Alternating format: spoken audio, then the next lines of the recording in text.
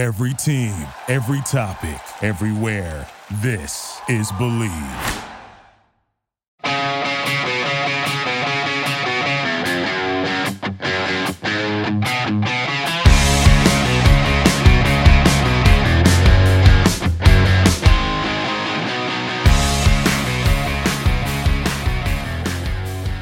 For weeks, we talked about the what ifs.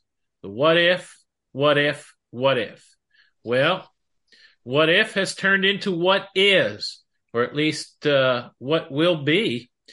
As we record this right now, DeAndre Hopkins has not officially signed with the Tennessee Titans, but he has said on social media he's going to do it. Mike Vrabel has confirmed it publicly, and the reaction from Titans fans seems to be equal parts relief and euphoria, I would say, as the situation at wide receiver, which has been a huge question mark throughout the offseason, suddenly gets a whole lot better, and how the offense will work, I think, gets a whole lot clearer. We will look at this. And of course, and some other things in this episode of the Believe in Titans podcast with our usual lineup: former Titans cornerback Denard Walker. Denard, how are you? I'm doing good this evening, David. Yourself? Doing great, thank you. And John Glennon of the Nashville Post. John, how are you? I'm doing well. Hope you guys are. Doing good. Denard, I got to start with you. I think you were probably the most confident throughout this process that Hopkins would decide on the Titans. He ultimately accepted a 2-year contract that's heavy with incentives, but not as heavy as it seems as what New England and Kansas City had offered him. A little more, I guess, a certainty in terms of what he's going to earn from the Titans. What was your reaction when you heard it? Having had a little time to digest it, what do you make of the decision now and what it means to this offense? Well, it means that this offense has gotten like about 90 times better. I mean, going into the season, if you would have told me, David, that Chris Moore, Nick Westbrook, Akine, Kyle Phillips, and Racey McMath, Mason Kinsey, Colton Dow, if you would have told me that this group was going to beat you or they were going to add a different dimension to this Titans offense, I would have told you you're crazy. But now when you add D-Hop, you're talking about one player is equivalent to about 20 great players, and this would be a huge. I heard about the deal. It can be somewhere about a 2-year, $26 million, up to $6 million, in incentives. But excuse me, David, but you know who you have to thank the most for this deal being done or getting done? Who's that? Bill Belichick. Yeah. I'm saying, Bill Belichick, thank you so much. Your ego, whatever it is, ego got into the way because the Patriots, it looked like everything was going their way. I mean, they had about $17 million in cap space. So, I mean, they had the money to do it. And the fact that he opted to sign 6 special teams players, and he's going to make Juju Smith-Schuster his number one. Tennessee, hey, they won out of this deal. So I'm glad for the Titans and Ran Carthon getting this done. Yeah, John, a huge move, I think, for Ran Carthon in terms of kind of putting the fan base at ease. He's a guy who preached patience throughout the offseason. Now has made a move that more so than any move I think he's made throughout the offseason, you could argue, and probably wouldn't argue much otherwise, right? That this is a move that makes the Titans clearly better. I would absolutely agree. To me, as you look at the Titans, a few days ago as they were getting ready for camp, you saw 2 gaping holes, 2 big question marks. One was wide receiver in my mind, and the other is offensive line. And I'm sure, later on in the podcast, we'll talk a little bit about what may be happening on the offensive line in terms of potentially adding George Fant. But what we know now for nearly certain He hasn't quite signed the papers yet, but that DeAndre Hopkins is going to be coming aboard. And yeah, that makes a huge difference. I mean, there was not, we've talked about this before. There's not a huge gap, I don't think, between the Jacksonville Jaguars and the Tennessee Titans last year. You remember it came down to the last game for who wins the division title. Titans are winning down in Jacksonville until Josh Dobbs, turns the ball over. So to me, you add a wide receiver of this caliber, assuming he is still top flight wide receiver, and I'm sure we can get into this as well also, assuming he still has his health, and again, we can get into this as well, but that's a massive move, I think, for the Titans, and something that's going to really impact Treylon Burks, going to impact Chig Okonkwo, Derrick Henry, the list goes on. So huge win for Ran Carthon, really an impressive start to his first year. Yeah, I said it in the open that there's so much more clarity, I think, with the offense right now.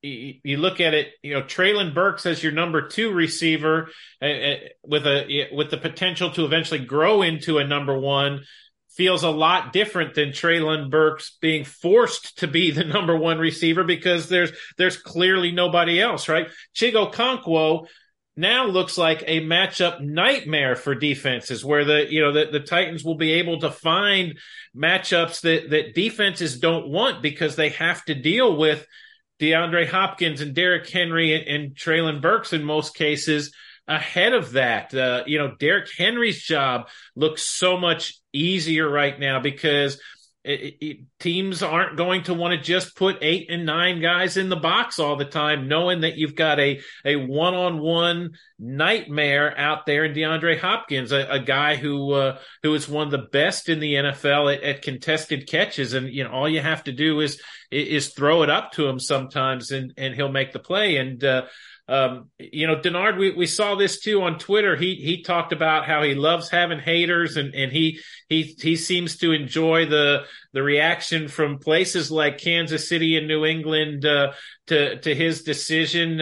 You get the sense that this guy at 31 year old is still really motivated too, and not just, wasn't just out there looking for a paycheck necessarily. That this guy, for all he's accomplished, still feels like he has some things to prove to some folks. Do you see it that way?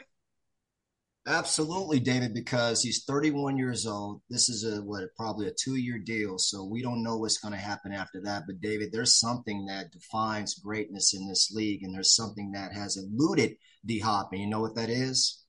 Super Bowl. Super Bowl. I mean, that's what you're defined by in this league, not what you get compensated. That's what people, when they look at you, they want to see how many Super Bowls have you won when you finish up over your career. So he has no Super Bowl rings. And I'll tell you what, now he's here in Tennessee. We're talking about this is a great franchise. You have consistency at the coaching with Mike Vrabel's been here for the last 6 years. If you look at his assistants, I mean, everything's intact for D-Hop. But David, what I love about this move is it has nothing to do with money. Well, it has everything to do with money. But if you're D-Hop, you're looking at a team that's just 2 years off from winning the AFC. And you're looking at an organization right now, other than last year, they didn't have the pieces in play, especially when you're talking about the perimeter game.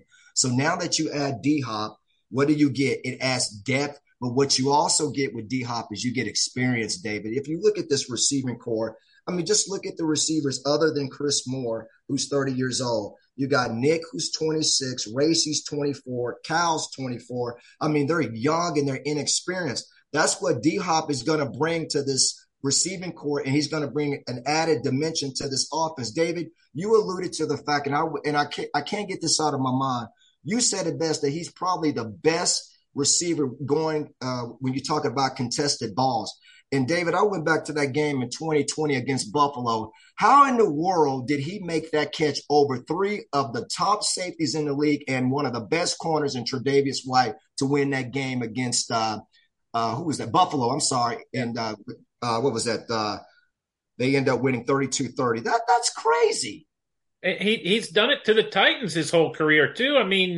This team has seen it. The real challenge, I guess, will be for him and Ryan Tannehill to figure one another out, because D-Hop is a guy who will improvise a little bit. I remember a game here at Nissan Stadium a couple years ago when he was still with Houston, and he and Deshaun Watson had a real good understanding of one another. I talked to several of the defensive assistant coaches after, a couple days after that game, and it was one where Watson got forced off his spot and Hopkins was running a deep in, and there was no reason for him to do it, but he stuck his foot in the ground, turned and went back toward the sideline, and Deshaun Watson saw it happening and put the ball right on the money for a huge, I think it was a big third. It was like 3rd and 12 and ended up being a 15-yard gain or something ridiculous, where it clearly wasn't drawn up that way, but those two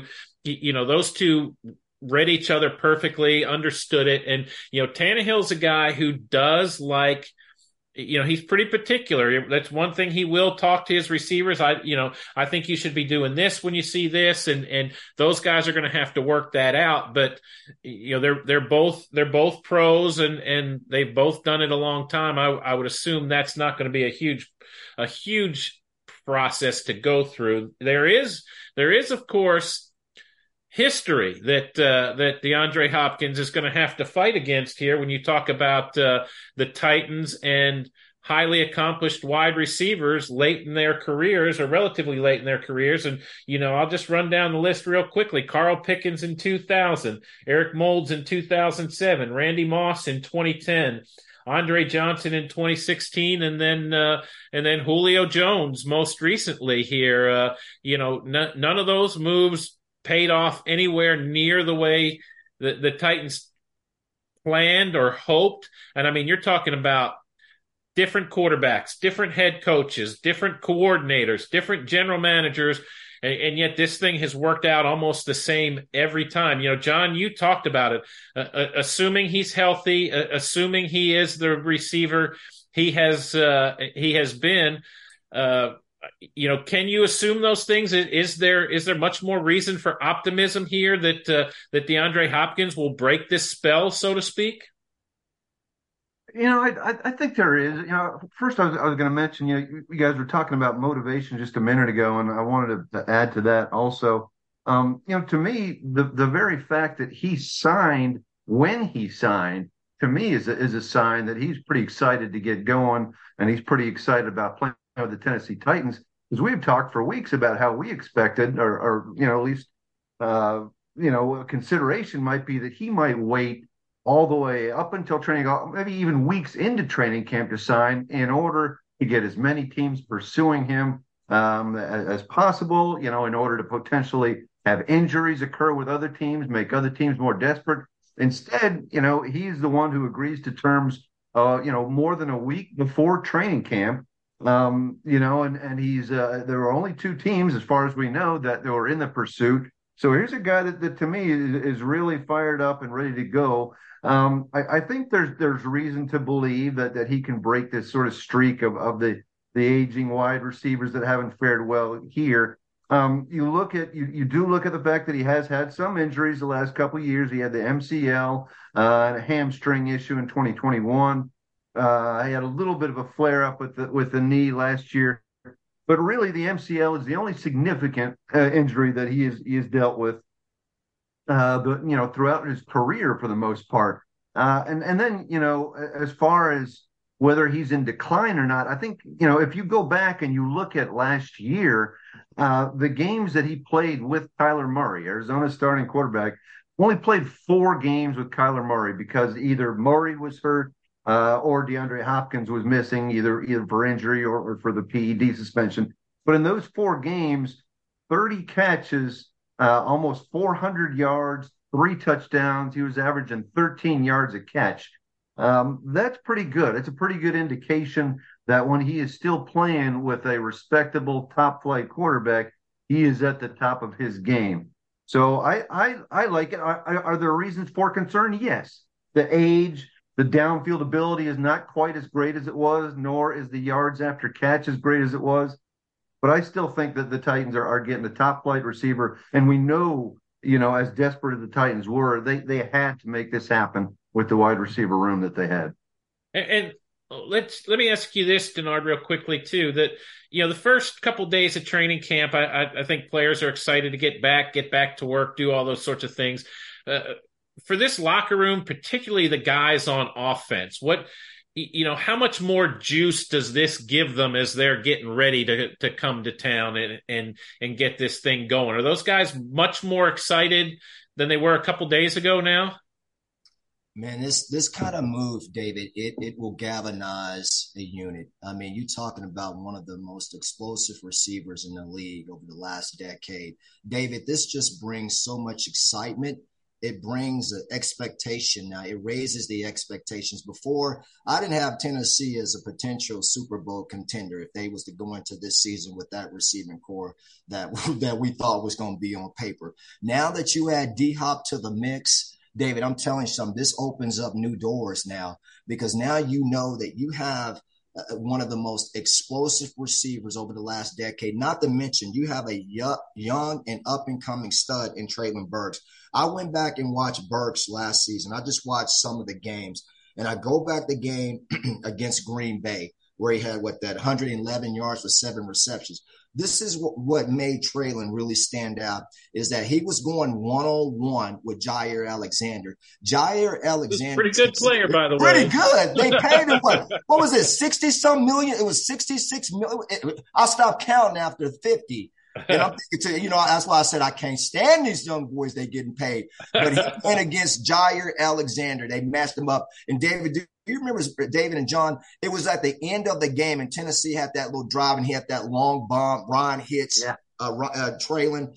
And I'm like, you know what, Jaire didn't have a chance. But then you can go back in that Philly game. The only bright spot on offense that game, and really what turned the tide, is when Treylon went out the game. They didn't have any other offense other than Derek. But what I love about Treylon is we saw that explosiveness. We saw how he can top the defense. Now what happens when you bring D-Hop into the equation, what's going to happen?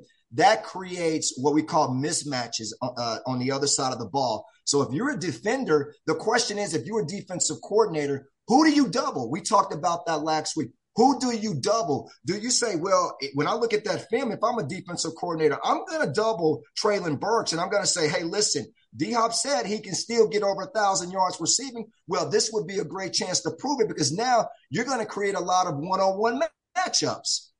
Exactly. And you could make the argument now that the biggest remaining question for the Titans is the offensive line, and in a lot of ways now the pressure is on that offensive line to get sorted out and get it and make sure they give Ryan Tannehill the time to distribute the ball to these targets that he has, who are going to have so many better options now.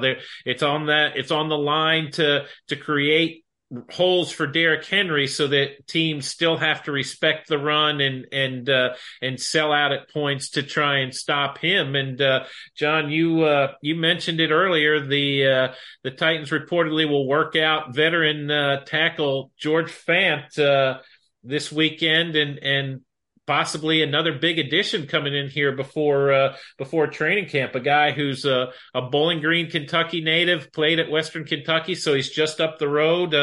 From just up the road, this would be sort of a homecoming for him. You feel like this is going to happen too? I think it's the best solution out there right now. I think for one thing, generally with an offensive line, even though they'd only just had the off season together so far, you like to try to keep, a position secure, like to keep guys in the same spot, let them gel a little bit, develop a little chemistry with one another. And so this, assuming they go ahead and sign George Fant and bring him in at right tackle, that allows you to keep all the other 4 positions the same. There's a thought that maybe Daniel Brunskill, the right guard, might move over there because he has played right tackle in the past. And then all of a sudden you're mixing and matching other spots, trying to fill other positions. This allows you to keep those other positions the same. And it also, instead of turning that position over to a rookie like Jalen Duncan, a 6th-round draft pick who hadn't played that much right tackle, or kind of a journeyman, swingman in Jamarco Jones, who also has not played that much right tackle. This to me is the best of all possible solutions. It's not perfect. George Fant did not actually have a great year last year. He actually played only 8 games, was dealing with a knee injury much of the year, gave up 5 sacks, took 7 penalties. Numbers were not good, PFF, but there's probably a reason for that, and that is it sounds as if the knee injury he suffered at the end of 2021 still bothered him for much of last year. But if they can get the George Fant back to the form of previous to last year, it's a good right tackle. In 2021, I think it was only gave up 1 or 2 sacks and 600 pass blocking snaps. Good PFF numbers. A guy who's had big time experience at the position, hundreds of snaps over the years at right tackle, 60 starts in the NFL. So I think that is the way to go. We don't know any contract numbers. There is no contract yet. And I'm sure the Titans are going to get probably stung by it a little bit. But, what are you going to do? You're in a pretty desperate position due to the suspension of NPF, something the Titans didn't have direct control over. So, this is the recourse that you have to take. And I think this is a wise move if they can get it done. Yeah, you talk about his experience and his 60 starts. That's more starts than any of their projected starters at offensive line right now have. Daniel Brunskill has the most career starts of that group right now with 42. Then you got Aaron Brewer with 23. Petit Frere, who's going to miss the first 6 games. The reason we're talking about maybe adding a George Fant, started obviously last year. Andre Dillard, 9 career starts, and then of course Peter Skoronski has none as a rookie. So Denard, you bring in a guy like that. What would you expect the immediate impact to be, and would he be expendable once a Nicholas Petit Frere comes off the suspension, or do you think a guy with that kind of experience, it'd be worthwhile to hang on to him and keep him around for the whole season if he, assuming he's playing the way you think when you get to week 7? Well, the big man said, he quoted that the only thing the Titans had to do was to call him. And it's pretty much a done deal. Yeah. So that obviously tells you he wants to come to Tennessee. And not to mention he's from Bowling Green. And with Western Kentucky, I had a chance to watch Big George. What's interesting is Big Fant, man, he was he was a tight end. And what's weird is that you will see him on a lot of those, what they call that hybrid tight end position, where they bring in like that ineligible receiver. What he would add, at least in my opinion, he would add depth to this offensive unit. When I look at this offensive line, we know that Dillard, he's got to play at that left tackle position because of what they paid him. You talk about Daniel Brunskill at the guard, and I'm just anticipating this is the starting lineup.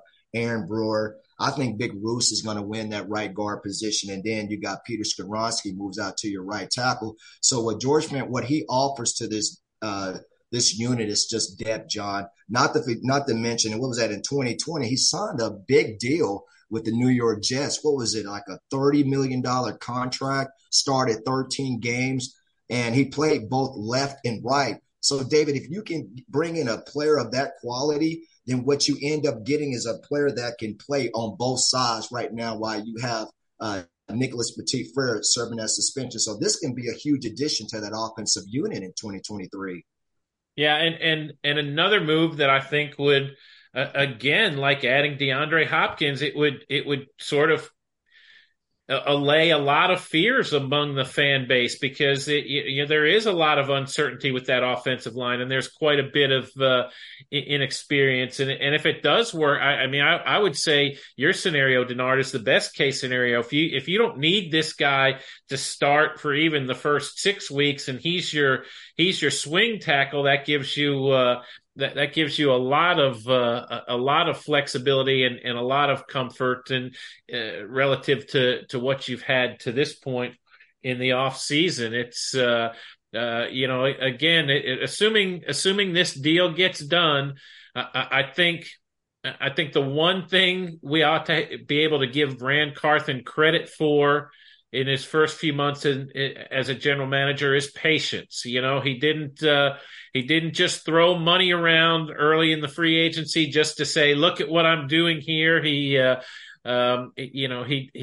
made some moves, but wasn't in a rush just to get to 90 guys on the roster and say, "Okay, here we are, let's go." And we should say, speaking of the 90-man roster limit, that it looks like free agent rookie running back Chuck McClelland is the guy who is going to be released to make room for DeAndre Hopkins. At least his agent has said that he will be back on the street and available to other teams. So good luck to Chuck McClelland. But while we're talking about running backs, most of the league has been talking about running backs the last few days because Saquon Barkley, Josh Jacobs, Tony Pollard all saw the deadline for guys on franchise tenders to saw that deadline pass without getting long-term contract extensions. So their only choices now are to play this season on the franchise tag, which is a little over $10 million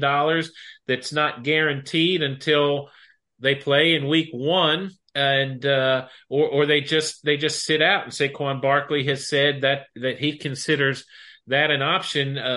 Interestingly, Derrick Henry stepped up on social media, and a guy who typically tries to say as little as possible to the media, who tries to not create waves at all, but sort of answers questions just out of a sense of duty and responsibility, which I think that's fine. That's certainly his prerogative. He was one of the most outspoken and most interesting in terms of public reaction to this point. John, What did you make of Derrick Henry's comments? How surprising was it to you what he said? And why don't you run down for us exactly what he said? Yeah, he basically said, "Hey, if this is kind of the respect you're going to give to running backs, if this is the way you value running backs, go ahead and take the position out of the game. If it's not that important, who needs it then?" And I was surprised because Derrick Henry isn't a guy who generally rocks the boat and brings attention, upon himself in that way. But, one thing you maybe have to wonder about a little bit is is Derrick Henry maybe also thinking a little bit ahead to next year, when he will not have a contract, and maybe wondering what lies in store for him, a running back who'll be over 30 at that point, and kind of wondering what his value be when you see guys like Dalvin Cook getting released. You see Joe Mixon, taking a big pay cut to stay in Cincinnati, and the three backs that you mentioned, Jacobs, Barkley, and Pollard, all getting just the franchise deals, franchise tags. I'm sure there's some questions going round and around with Derrick Henry as well. But I understand certainly where Derrick Henry and the other running backs are frustrated, but I'm not sure. I certainly don't think it's a vast conspiracy on the part of owners to say we don't like running backs and we're not going to pay them. I think it's a salary cap sport. You divvy up your money as best you decide. And it's pretty clear right now that owners and general managers and coaches are saying that running back is not the most important for them, that other positions, quarterback, wide receiver, tackles, edge rushers, cornerbacks, just like Denard, are all, more important than than running backs at this point. Running backs, basically, what the league is saying, in effect, is running backs are a dime a dozen for the most part, not all, but for the most part, and they are replaceable. Especially when it comes to offering that second contract. It just doesn't seem to be worth it. So that's where it stands. And then there are some various solutions that have been proposed that are kind of interesting, that I have seen. One is maybe make running backs 3-year rookie deals instead of 4. That way they get to that second contract a little quicker, less wear and tear. Another one has said that, maybe we have one franchise tag for all wide receivers, tight ends, and running backs, basically a playmaker franchise tag instead of just the running backs. And then I saw one Pro Football Talk. This sounds a little loony, but some kind of a league-wide fund that would pay running backs for yards, TDs, and playing time. Not sure that one would work, but all these solutions I think would have to be negotiated, obviously, between the NFLPA and the NFL. And the CBA, as it stands right now, goes through 2030. So in the short term, I don't know if there's a real great solution. I understand the frustration and pain of running backs and Derrick Henry, but I just don't know, how to fix supply and demand at this point. Yeah, I think it's a classic case, and certainly the notion of a 3-year contract, rookie contract for running backs, for example, that speaks to it. I don't know if it's that teams think running backs are a dime a dozen. It's that you want to pay for what a guy's going to do, not right. What a guy has done. And, you just see so often, it seems like running backs sort of hit that cliff and they fall off in production very suddenly, and it's almost like you go from earning every penny to just being almost useless to teams. And your point about Derrick Henry going into a contract year saying something like this is well taken. And Derrick is a guy who I think the way the Titans used him and the production he showed in 2019, 2020 sort of has fueled a resurgence in teams being willing to ride with one running back. You look at what's happened with Jonathan Taylor the last couple of years. You look at what happened with Josh Jacobs when, all up until 2019, the back half of 2019, really, everybody's saying, well, you need 2 running backs. It's got to be a platoon system.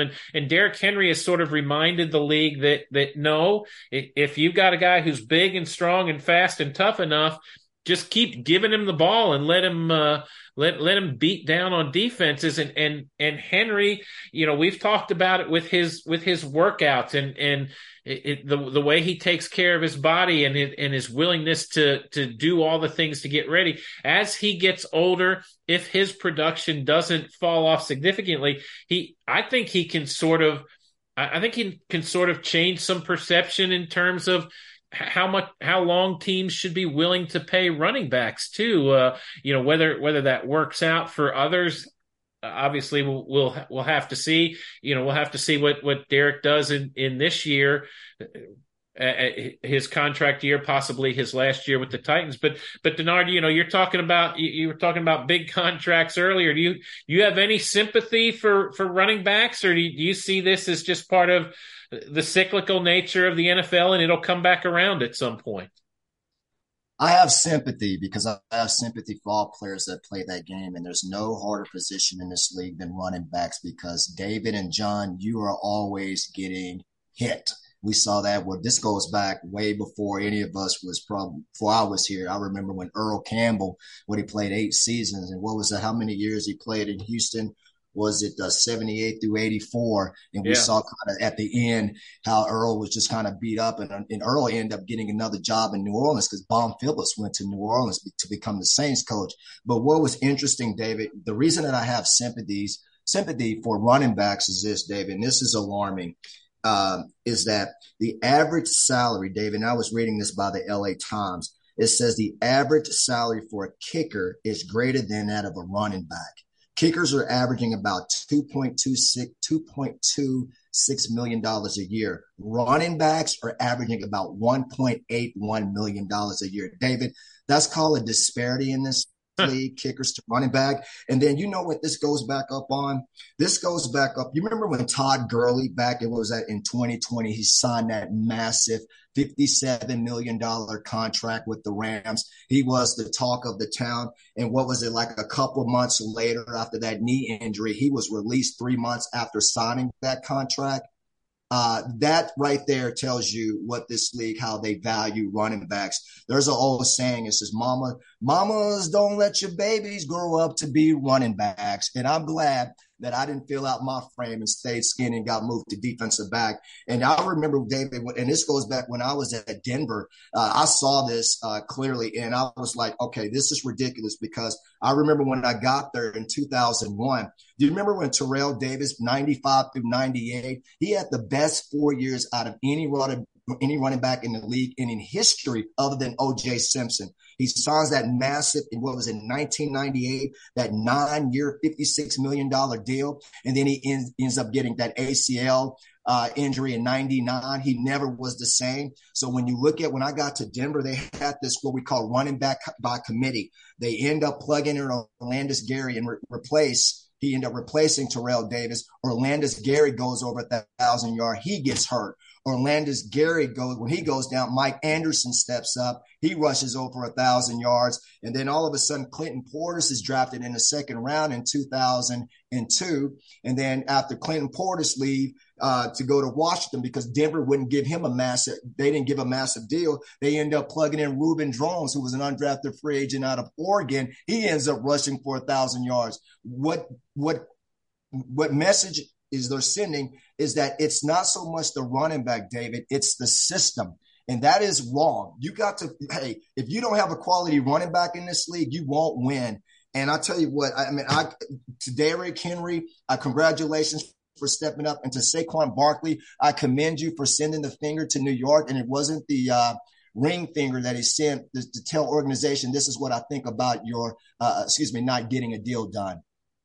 Yeah, if they if those guys play this year on the franchise tag, they will not be among the top 200 highest paid players in the league. So you're telling me that there are 200 players worth more than Saquon Barkley and 200 players worth more than Josh Jacobs. That's a tough argument to make. Not this year, but in 4 years. That's the question that has to be answered. I'm just I know we're running out of time. I was gonna real quick. I was gonna point out Chris Johnson, CJ2K on his podcast here recently. Was coming up in defense of the running backs too, and he brought up the year that after his great or really good 2010 year, he held out for a new deal and said, hey, I'm not just a running back, I'm a playmaker. So pay me like a playmaker, not just a running back. And the Titans eventually came around to that way of thinking, got a 4-year, $53 million deal. Unfortunately, he got cut 3 years later, and he never gained the same amount of yardage that he did in 2010. So he kind of defeated his argument just a little bit in that regard. So that's kind of the question that execs have to face with running backs, I think. Yeah, it's and we'll, that'll be one of the big storylines next offseason, at least early part of next offseason, what Ran Carthon will want to do. Ran Carthon, a former running back, by the way, will want to do with Derrick Henry. But we will be diving into the 2023 season head first next week. Until then, Denard Walker, thank you, sir. Thanks, David. I got one thing to say. It was actually 2 years after signing that deal, David, not 3 months. All right. Yes, of course. John Glennon, thank you. Thank you. And for everybody listening, thank you. This is the Believe in Titans podcast.